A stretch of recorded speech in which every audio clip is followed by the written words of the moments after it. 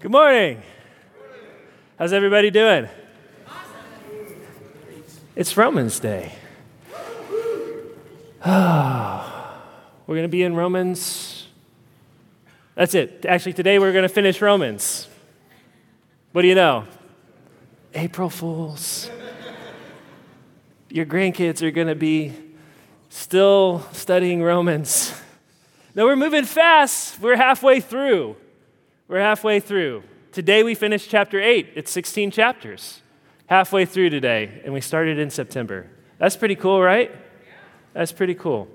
Today we have a great passage that ties in to what we celebrate today as a church. What do we celebrate? Palm Sunday.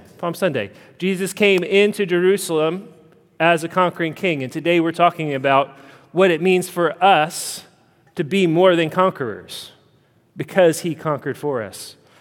So, if you could summarize the first 8 chapters of Romans so far, how would you do it? This is it. We're closing out the first 8 chapters. Next week, we start Romans 9. Everybody's super excited about that. Some of you are super excited about it because you're like, yeah, I know what I believe, and I'm excited about this. And some of you are like, yeah, maybe we can just skip 9 till 11 because it's pretty intense and scary. What have the first 8 chapters been so far? What have they been about? We're all sinners. Okay, so that's where we start. We start with sin. Why do we start with sin? What are we going for? It's just the gospel, right? It's just the good news. That's what we want. That's what we're about. So we start with sin. Why do we need good news? Because there's bad news. There's wrath. Okay, so we've got the wrath of God. So we have the good news of being reconciled to God the Father, of how God sent Jesus so we could move from being his enemies under his wrath to his sons, from slaves to free, from death to life. But it starts with that broken relationship, like Chris said. It starts with sin. Our first father, Adam, messed it all up. He broke his relationship with God the Father, and all of us are then born in Adam. No relationship with God whatsoever. It's called original sin. We were lost. We were dead in our sins and trespasses. We were enemies of God. All of mankind has daddy issues. So what stood between us and God? Our sin stood between us and God. The curse of our sin stood between us and God. Death stood between us and God. The world stood between us and God. The devil stood between us and God. There was an insurmountable chasm between us and God, and all kinds of things in between. What did God do? God sent Jesus to become man, to become a second Adam, to pay the penalty of our sins so that we could be redeemed. He exchanged his perfect life for our sin so that he gets the wrath and condemnation of God and we get the reconciliation. He was broken so we could be restored.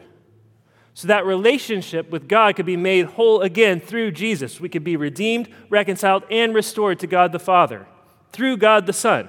So here's the question we come to this morning.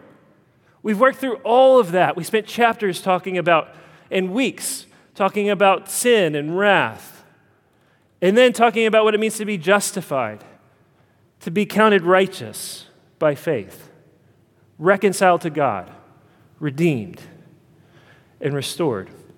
And the question this morning is, okay, that relationship's been broken before. Can it be broken again? It was whole once, and then there was a split. And our sin and everything came between us and God. Can that happen again? Can that happen to us again? Sin and death, the devil and the world, they were once between us and God. Can they be there again? Some of you have had relationships in your life that were supposed to be strong, that should have been invincible. And you've been disappointed. In those relationships, maybe they were with your parents, with a spouse, maybe even with a child. And those relationships have been broken. Something came between the two of you. Abandonment, betrayal, rejection. Maybe it wasn't even something like sin. Maybe it was just the effects of sin, death. Anybody's lost a parent, sibling, somebody close to them? They died.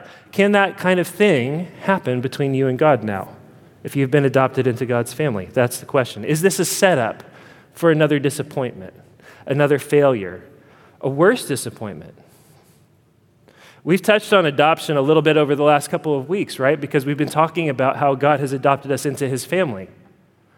Adopted children have all been through traumatic circumstances that they never, ever should have had to go through. That leaves them wounded and hurt, jaded. And if you've ever adopted, or if you've known somebody who has adopted or fostered children, you know that there's this sort of Hollywood narrative that's like, oh, yeah, you found your forever home and now everything's happy. And it never works that way. It couldn't be farther from the truth. Why? Because that pain, that betrayal, that abandonment follows you. And it resurfaces and it resurfaces and it resurfaces over and over and over again in the lives of those kids. They have to deal with it. Even Ben and Megan's kids, Megan carried them in the womb. They'll still have to deal with that. They'll still have to face that. Some of you have experienced this to a lesser degree just in blended families. And I say to a lesser degree, and I mean to a lesser degree, but that doesn't make it small. Right? Foster parents, adoptive parents, step parents, all have to go out of their way to show love and tenderness and affection and build trust that they never broke. They weren't even there for it. It was broken before they ever showed up. They have to provide safety and security and strength and steadiness in the midst of the chaos of children who have been hurt and don't know what it is to be a part of a functional, happy home, a loving home. And it's often that way in the household of God, where wayward children are adopted, brought in, which is what we all are in one sense or another. We're the adopted children of God. It's where we all start. So when God adopts us into his family, we bring the baggage of our broken relationships, the baggage of our own sin, and the baggage of this sense that really we're outsiders in the family of God. And maybe we don't really belong. Maybe we don't fit. We bring pre-existing tension to the relationship, tension that exists in us because of our fears, because of our doubt, because of our pain, because of our sin and rebellion, a tension that does not exist in God. But it does bring us back to that question. At the end of 8 chapters, about what it means to be redeemed by Christ and reconciled to the Father and restored to the household of God, can it all be undone? Can it be undone? Can we mess this up? Can somebody or something else mess this up for us? Is there anything that can come between us and God once he has adopted us into his family? Can our sins come back and haunt us? Are we sure that there's really now no condemnation for those who are in Christ Jesus? Are we sure? What about the suffering that we're supposed to endure? What if we fail those tests? What if we come up short? What if people come after us and persecute us and we fail? Is there anything at all, anything? We need to know. We need to know up front. We don't want to be set up for failure. Is there anything that can make God change his mind? Is there anything that can make him turn his back on us or give up on us or disown us? Paul asks these questions this morning, and he answers them. 3 big questions, and we're going to take them one at a time. The first is, who can be against us? Who can oppose us? The second is, who can condemn us? And the third is, can anything stand between us and the love of God? First question. What then shall we say to these things? If God is for us, who can be against us? He who did not spare his own son, but gave him up for us all, how will he not also with him graciously give us all things. So here's what he's saying. It does not matter who is against you if God is for you. Y'all remember the story of David and the Philistine Goliath? How does it go? The Philistines have the armies of God pinned down, right? And Goliath the giant, the Philistine champion, charges any Israelite who has the guts to come out onto the field and engage him in open combat. And David's just a shepherd boy visiting his brothers in the trenches. And David accepts the challenge. And he's too small to fit into any armor, so he goes out into the field with nothing but a sling and 5 smooth stones. And what do they say? Who's this dog who comes out to fight me with sticks and stones? And David says what? He says, you come at me with sword and shield and spear, and I come at you in the name of the living God. David slings his stone. He knocks Goliath out. He walks up to Goliath, takes Goliath's own sword, and lops his head off. And the armies of God rout the Philistine army that day. When God's on your side, who can stand against you? Answer, nobody. Well, that's great. How do I know if God's on my side? Some of you find it very difficult to believe that God is for you. You'll believe that he's for everybody but you. And then you'll be bitter with him that he's against you. But who told you that he's against you? Who told you that? Where did that come from? Do you see that in Scripture? It does not come from God. It's actually, in fact, a tension that God does not tolerate. It's a tension that Paul in Romans does not allow. It is not a tension. There are many tensions in the Christian life. There are many tensions that God requires us to negotiate as we live by faith in a world that's opposed to him. But tension about his love for his saints, his children, is not one of them. He eliminates that. That's the one tension you're not allowed to have. And that's the one tension that if you get rid of, you're then free to embrace all of the tension of life. We rest secure in the love of God, and that frees us to deal with all of the tensions of life. And we want to turn and make the tension about our relationship with God. Why? Because we don't want to deal with this other tension over here. We don't want to fight the fights. We want to stay in the trenches and doubt the love of God. Why did he send Goliath out into the field? Why is there a giant out there? Why are the Philistine armies surrounding us? God must hate us. And God says, no, that's not the issue. The issue is not my love for you. That's not it. That's tension we bring, but it doesn't exist in God. All of Romans 1-8, up until now, has been saying this one thing. If you're in Christ, God is for you. He is for you. While you were still his enemies, he was for you. While you were dead, God was for you. While you were a slave of sin, God was for you. While you were lost, God was for you. If you belong to Jesus, you have to get out of here with the idea that God is not on your side. You have to be done with it. It has to die. If God is for us, and he is, that's how Paul talks.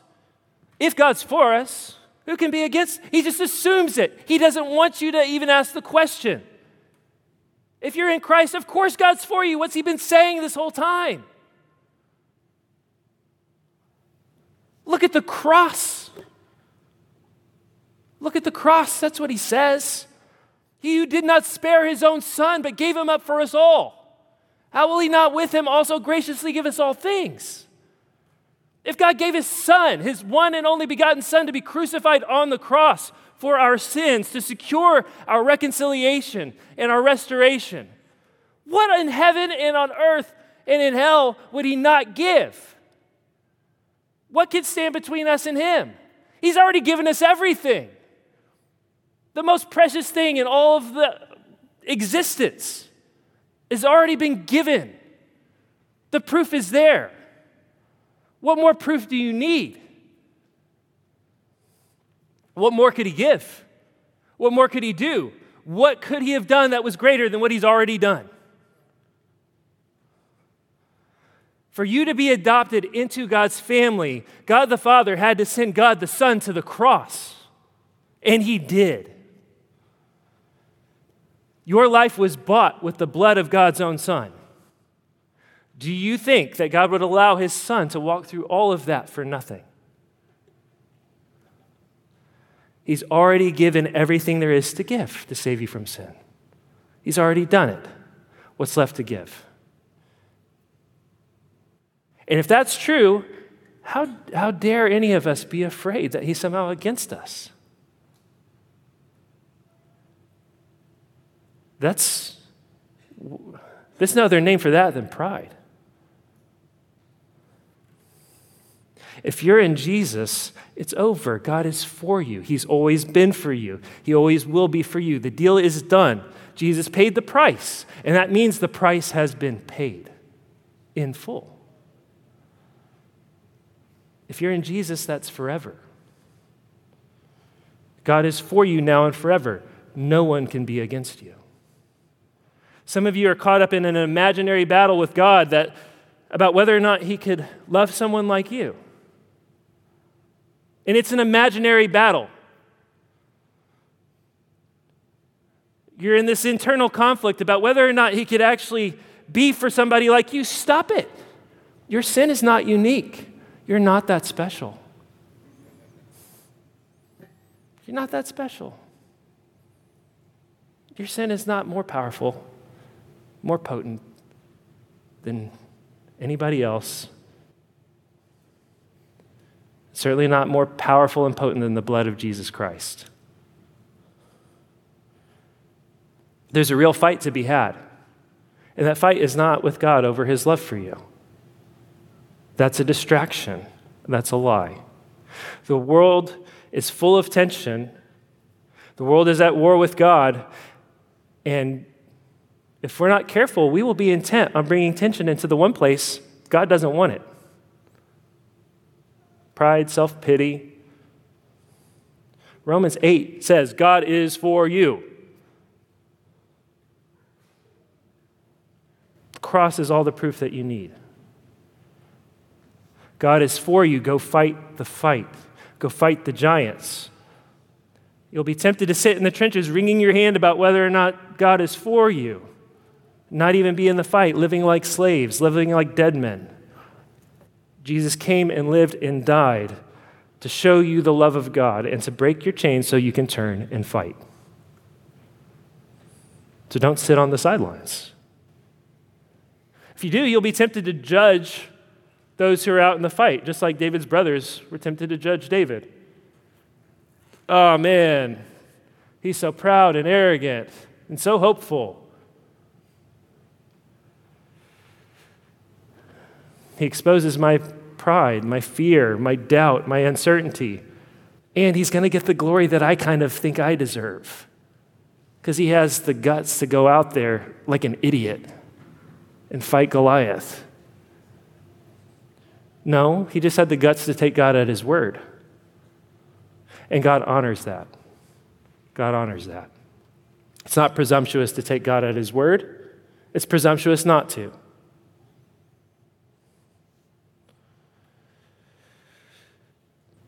God is redeeming this world in Christ so that he can give it back to his children. He's out there building an inheritance for his children and calling you into the fight, into the battle. All things really are yours in Christ. And it may be that you have to walk a hard road in this life. Some people die in battle. Some of the Israelites died in battle that day. But it's a short life, and God has an inheritance waiting for you in glory. A resurrected body, a new heavens, a new earth, and new things too wonderful for us to imagine. That promise is secure at the cross. It's proven at the empty tomb, which we'll celebrate next week. And you've already started receiving the benefit of it. You've been forgiven, justified. You are being sanctified, changed, healed, helped. You will be glorified and perfected. He's given you his Holy Spirit as a deposit, a promise of greater things to come. Whatever your family was like growing up, in Christ, God has given you mothers and fathers and sisters and brothers, a family, a community of people who love you and want to see you thrive and grow, who are there for you, called the church. But if you want proof that he's all in on you, I mean, you can look around. You can look at your life. But you don't have to look at any of those things. Just look at the cross, where Jesus bled for it all. Nobody loves you like that. Nobody could love you more than that. I love you guys. I can't love you like that. I love my kids. I can't love them like that.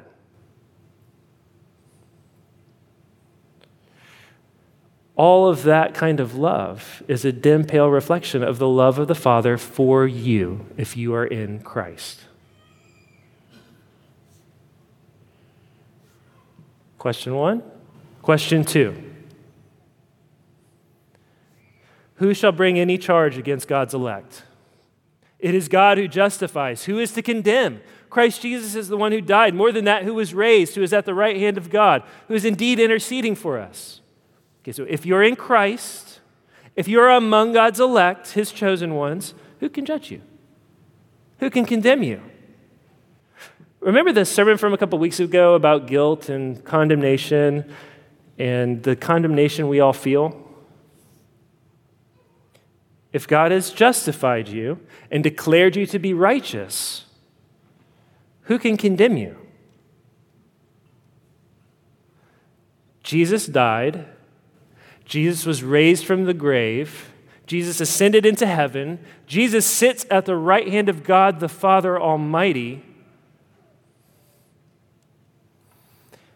He still has the holes in his hands and in his feet as he sits there at the right hand of God the Father. And those holes in his hands and feet prove that he died for his people. And so anybody that comes into the court of heaven to accuse you before God the judge has to contend with Jesus sitting at the right hand of the Father with the holes in his hands and in his feet and in his side. They have to deal with him. Jesus Christ, dead, buried, resurrected, ascended into heaven, seated at the right hand of the Father, interceding for us, saying, "This one is bought and paid for. I wrote his name in the book of life in my own blood. You cannot touch him. You have nothing over her." There's only one person that can condemn you, and that is Jesus himself. And guess what he's not going to do? He's not going to do that. It's not going to happen. If God declares you righteous in his sight, you are righteous. Well, how does that happen? God says earlier in the book of Romans that we believe God. We have faith. We trust in Jesus. We trust in his work on the cross. God credits that faith to us as righteousness, as a gift. The blood of Jesus washes away our sins, and God clothes us, covers us up in the perfect righteousness of Jesus himself, so that when God looks at us, he sees Jesus. But you must believe it and lay hold of that by faith. And if you do, if that's you, there is now no condemnation for those who are in Christ Jesus. None. Zero. There may be discipline, there may be pain, there may be suffering, but there's no punishment. Jesus was already punished for your sins. He bore the penalty. The punishment he endured was enough, sufficient. You can't bear a drop, not an ounce of what you actually deserve. Not a bit. And it's arrogant to think that you can or that you should. Every sin, every accusation, every failure, every weakness, every shortcoming, every misstep, every misdeed, every unkind word that you've ever spoken, every wrong desire of your heart was taken and nailed to a cross. And Jesus bore that, all of it, in his own body for you, if you belong to him. He bore it so you don't have to. You don't bear it anymore. Who is to condemn? Christ Jesus is the one who died. More than that, who was raised, who is at the right hand of God, who is interceding for us. How many of you have been in a relationship ruled by guilt and shame? Ruled by condemnation? Where you felt like you had to constantly appease the wrath of mom or dad or a husband or a wife? It's brutal, unsustainable. This is the way that some of you are tempted to parent. You vacillate between brute force and emotional manipulation, centered on guilt and shame. Usually, dad plays the role of Mr. Brute Force, and mom plays the role of emotional guilt and shame, manipulation. And it can be reversed in some households, and we all play both parts. But it works that way. It works out that way for all sorts of reasons. One of those reasons is that, in general, dad can back up his threats with brute force, and at a certain point, that 15-year-old boy, the most you can do is talk to him, if you're a mom. The problem is brute force and emotional manipulation are control tactics. They're not parenting tactics. They're weak. They're selfish. They are unloving, and they don't have the best interests of the kids at heart. The aim is control, not maturity. It has to do about you getting what you want. And if that's your MO when it comes to your kids, you've got a timetable. And the clock's going to run out before your kids are beyond your control. And I don't care what your mom and dad were like. I don't care what your ex was like. I don't care. Because when you get down to the bottom of all of it, you parent that way because you deep down believe that God is that way. And God is not that way. He's not. God does not operate by brute force or by manipulation. That's not how he cares for us. Well, Jake, you said last week when God calls us, he calls us and he changes us, and it's as much out of our control as when Jesus called Lazarus from the tomb or when a dad pulls a toddler out of a swimming pool. Yeah. Just like when you adopt a child, the kid you adopt had no choice in the matter. Ben and Megan's kids, did they have a choice? They were locked in a freezer. Ben and Megan elected them, chose them. They're Ben and Megan's elect. They were locked in a freezer. Ben and Megan rescued them from a sci-fi dystopian prison. And they're here this morning. That's how you save a child. That's how you adopt a child. But it is not how you raise a child. There's a difference. What would be monstrous is if Ben and Megan treated them like a piece of property that they had a right to lock in the freezer. What would be monstrous is if Ben and Megan made them work to prove that they deserve to be in the family, to prove that they belong, to prove that they're good enough, to earn acceptance in the Sulzer house. What would be monstrous is if those kids grew up under the threat they could be dropped any day if they screwed it up, or be made to feel like they actually belong back in the freezer. God's not that way. God is not like that with his children. If you're adopted into his family, you're his child. Period. He is for you. There is no one to condemn you if you're in Christ. No one. Who shall bring any charge against God's elect? It is God who justifies. Who is to condemn? Nobody. God's already decided. He said it. It's done. In your life, you're going to have people who condemn you.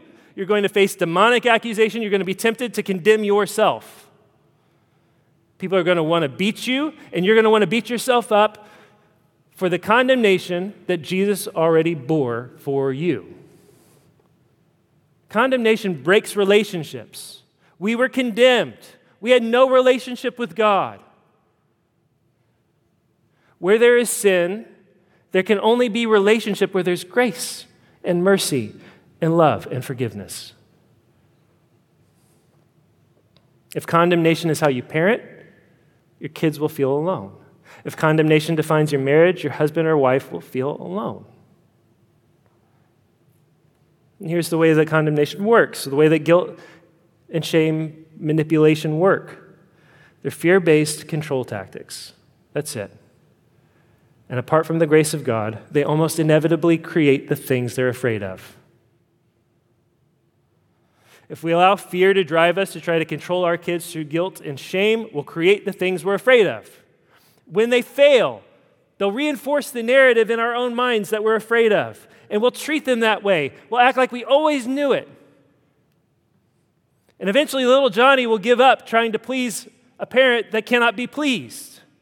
And he'll say, I guess I'm just the bad boy that mom always thought I was. And since there's no value in trying to please her or dad, I quit. I'll just be what they say I am. God's not that way with us. God's not that way with you. When we fail, God does not condemn us. Jesus is interceding for us. And here's what the Bible says about Jesus. Jesus has never stopped loving you and working for you. If you are in Christ, from eternity past, he set his love on you. He planned to save you. He became a man for you. And some of you are like, yeah, but not me only. Yeah, but also for you. For you. He taught and he ministered and preached for you. He went to the cross for you. He rose from the grave for you. He ascended into heaven for you. He sits right now at this very moment at the right hand of God the Father, interceding for you. He is for you. He loves you. He will never, ever let you go. Never. His love is not like your love. He's not fickle. He does not play games.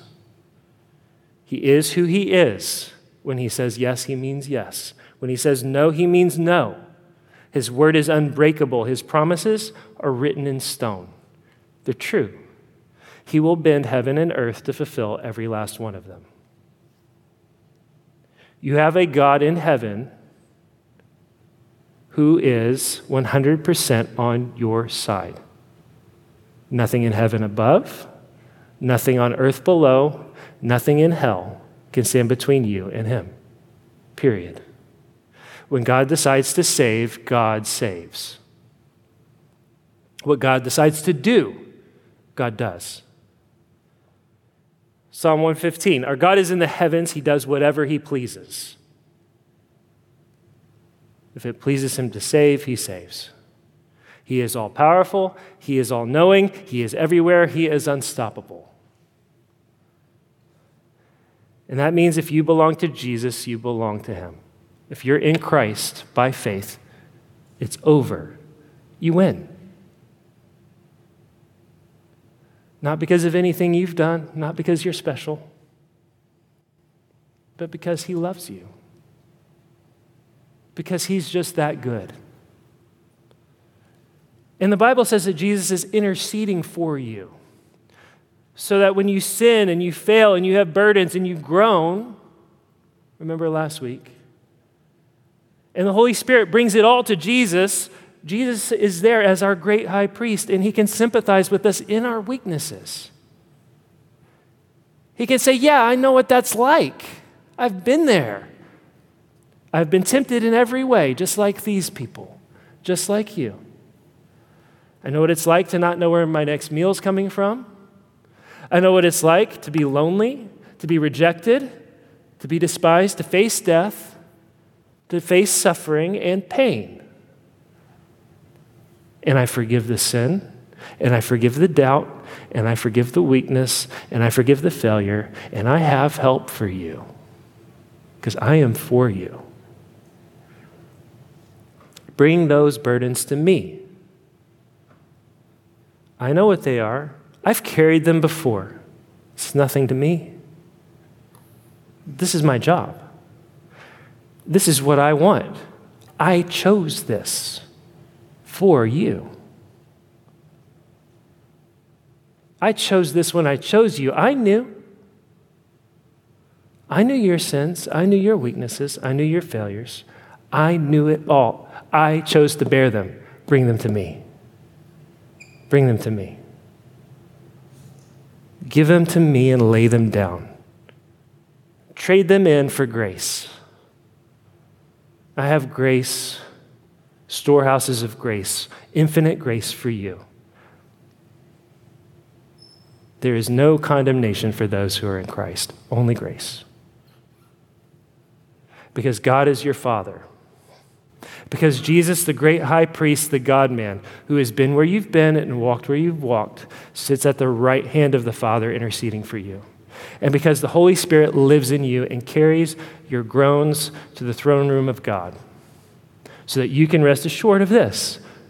You are perfectly known, you are perfectly understood, you are perfectly loved by the only perfect triune God, Father, Son, and Holy Spirit. From the moment you believed and were united with God through Christ, you have been known and loved and understood, and you always will be. If you belong to Jesus, you will never be abandoned. You will never be forsaken, because those who God calls, God keeps.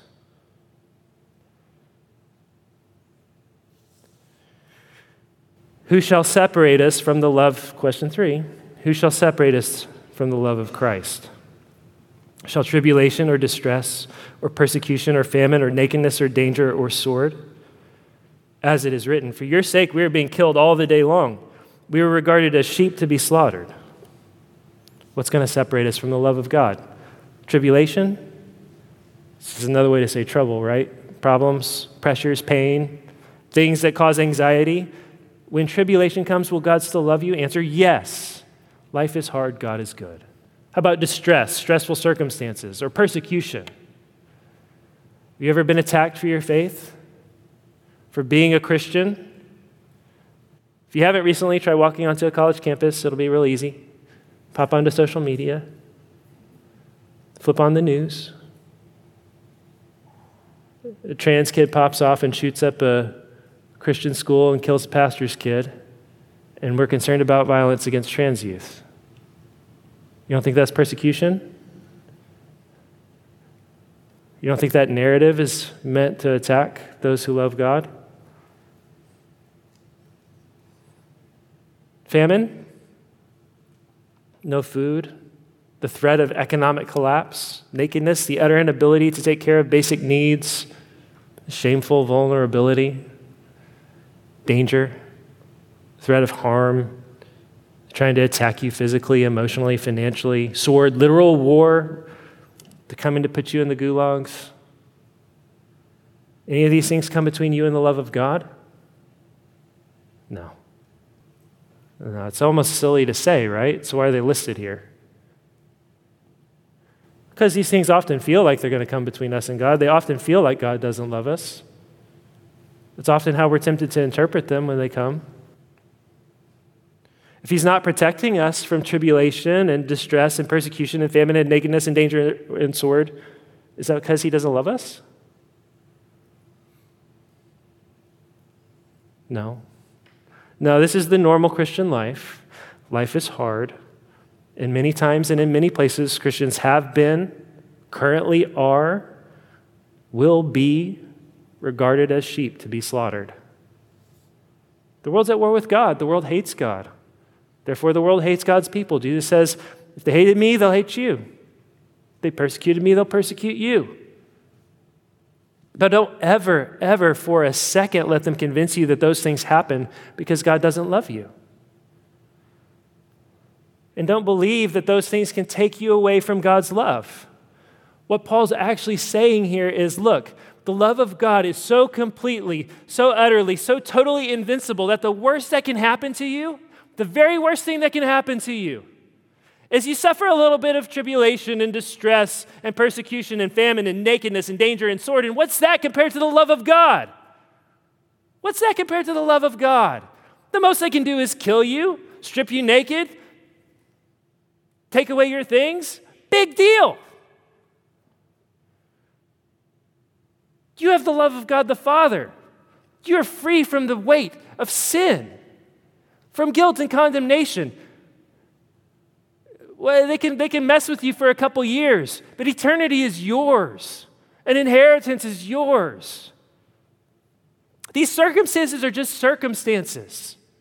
The sufferings of this present time are not worth comparing to the glory to be revealed. That's what he said. They're just circumstances. They can be hard to bear, and they are. They can be difficult, and they are. In the middle of them, they can be used by Satan to tempt us to harden our hearts to God, to think that God doesn't love us. But they don't change the heart of God towards his children. Not for a second. If anything, if it were possible, they increase his love and compassion for us and his anger towards our enemies. But they don't diminish his love for us. No, in all these things we are more than conquerors through him who loved us. For I am sure that neither death nor life, nor angels, nor rulers, nor things present, nor things to come, nor powers, nor height, nor depth, nor anything else in all creation will be able to separate us from the love of God in Christ Jesus our Lord. No, nothing can separate. No. In all these things we are more than conquerors. Conquerors isn't a strong enough word. We are more than conquerors through him who loved us. I'm certain, I'm sure, I'm convinced that nothing, not one thing, not a single thing can separate us from the love of God. They can take away everything, but they cannot take away the love of God from those who are in Christ. There is nothing more certain than that. In all of the world, there is nothing more certain than that. There is nothing more secure than that. This is why when I serve the Lord's Supper, what I say over and over again is that God's grace is more real, more tangible, more concrete than the bread that you're going to take a bite out of and the wine that you're going to drink. It's more certain than gravity, than the sunrise. I'm more likely to jump off of this platform and go floating through the air than for something to come between you and the love of God. The oceans are more likely to rise up and cover the mountains. The mountains are more likely to throw themselves into the sea. The moon's more likely to come crashing down to earth. All the laws of nature are more likely to be reversed. The floor under your feet is more likely to give way. The love of God is that sure and secure for those who are in Christ.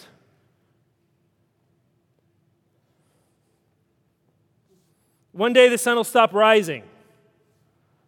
The world will be changed and transformed, but the love of God for his children will continue for eternity.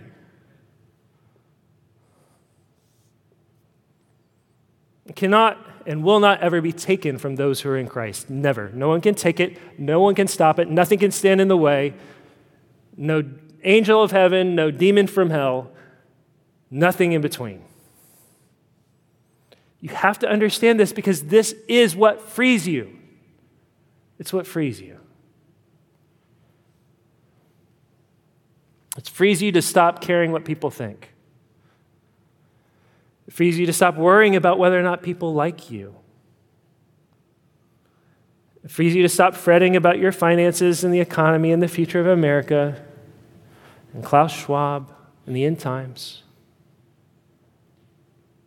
I'm not saying that those things don't matter or that we have no responsibilities. David, though, still had to walk into battle and sling a stone, right? He didn't just get to sit in the trenches and say, I believe in the love of God for us. My God's bigger than that guy. Let's wait and see what God does. No, my God is bigger than that guy meant David had to get out, grab a stone and a sling, and go out into the field and face the giant. That's what it meant. Still had to walk out there and fight by faith, and so do we. While everyone mocked him and while everyone mocks us, Philistine and Israelite alike. From the one side, who's this idiot child with sticks and stones, does he really think he stands a chance? It's hilarious. And from the other side, what kind of Joel Osteen-loving, plastic smile conqueror who thinks he's a victorious Christian would dare walk out onto the field with Goliath like an idiot? I can't wait for Goliath to wipe that smile off his face. Victorious Christian, more than a conqueror. Yeah, right. No. It's faith. We have fights, each one of us. We have to engage in those fights by faith, and we can because God is on our side. By faith, we can fight those fights, and we can do it without worry or fear or anxiety because God loves us and fights for us. And the most that can happen is we suffer and die and then get to go be with Jesus. And that'll be okay. Be more than okay.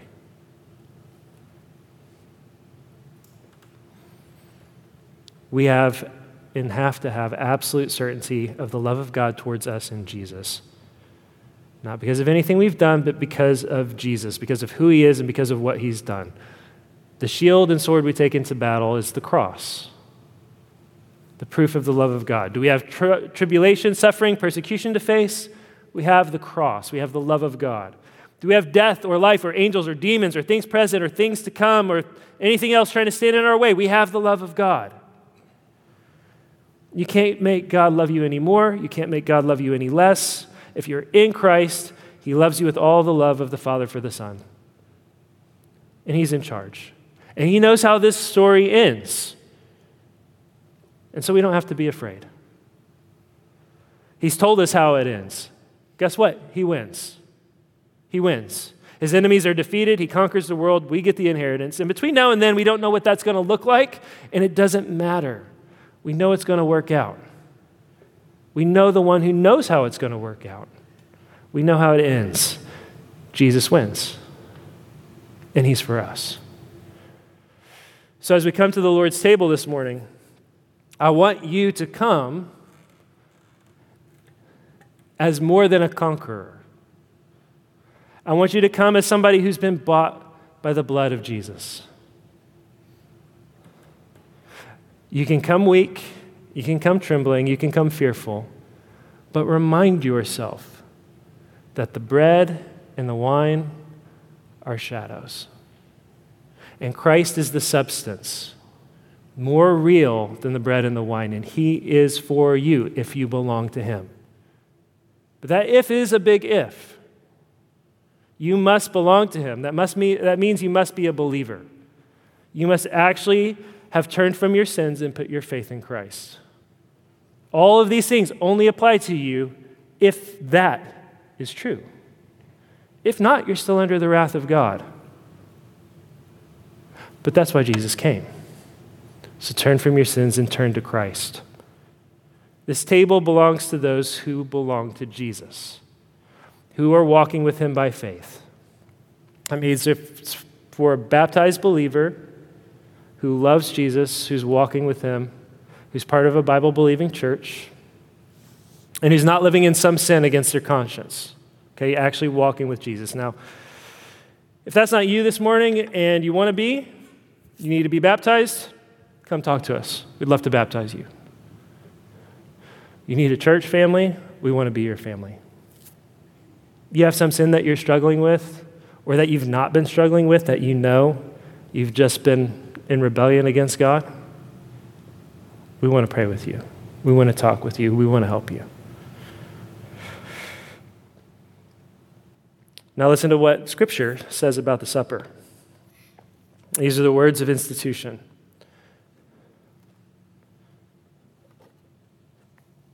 For I received from the Lord what I also delivered to you, that the Lord Jesus, on the night when he was betrayed, took bread.